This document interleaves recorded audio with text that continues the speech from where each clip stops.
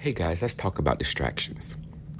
We have to understand that distractions are not tests, but they're tools. The enemy uses distractions in hopes that we will get off course, but it's also our first indication that we are on track. Anyone and anything that's close to your spirit, your heart, your mind can be used as a distraction. Now, let's put this in perspective. If you're on the right track, you're making changes to your life, you're listening to God like you never have before, then you have to almost anticipate that it's going to be tried. Because if it's not tried, it cannot be strengthened. So I went through a situation this year where sometimes people engaged in conversations about me that was not favorable, even when I had good intentions to do the right thing. And while God was calling me to a season of newness and I needed to turn a page, I knew firsthand that some people that I cared about had began to speak unfavorably about me, sometimes subliminally, against me, depending on what certain groups they were in front of. It hurt my feelings for sure.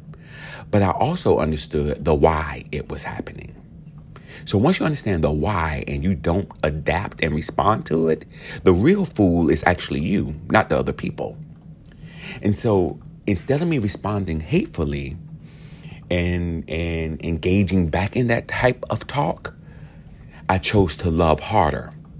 In that, I gained a bit of wisdom that allowed me to put this person or people in a place where you can no longer harm me.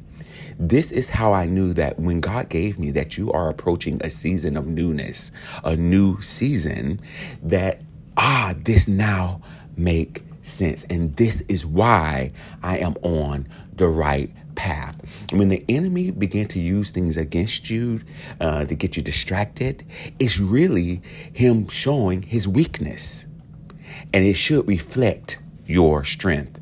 So I could not respond in things that were hateful or nasty, but I chose to respond how God wanted me to respond. And that's out of love, because my intentions were always pure. Now, here's our learning point and what we need to take away from this. Number one, understand why the distraction is happening. And instead of looking outward, we need to look inward. When you look inward, you're listening to God. When you're looking outward, you're listening to people and your flesh, and you will fail every time. The last thing is move forward. Sometimes distractions are meant to be a snare to stop us from moving forward. And it's in that moving forward that will get you to your winning place, your winning season, where God wants you to be and where you will be your best self. Because if you're your best self, you will conquer everything, and purpose will be fulfilled over and over and over again. We can't let people and things and distractions continue to rob us from the promise of God. And in that, my brother, and in that, my sister, will be your greatest impact. You will be fulfilled. You will feel centered, and you will be your best self. Let's go get it.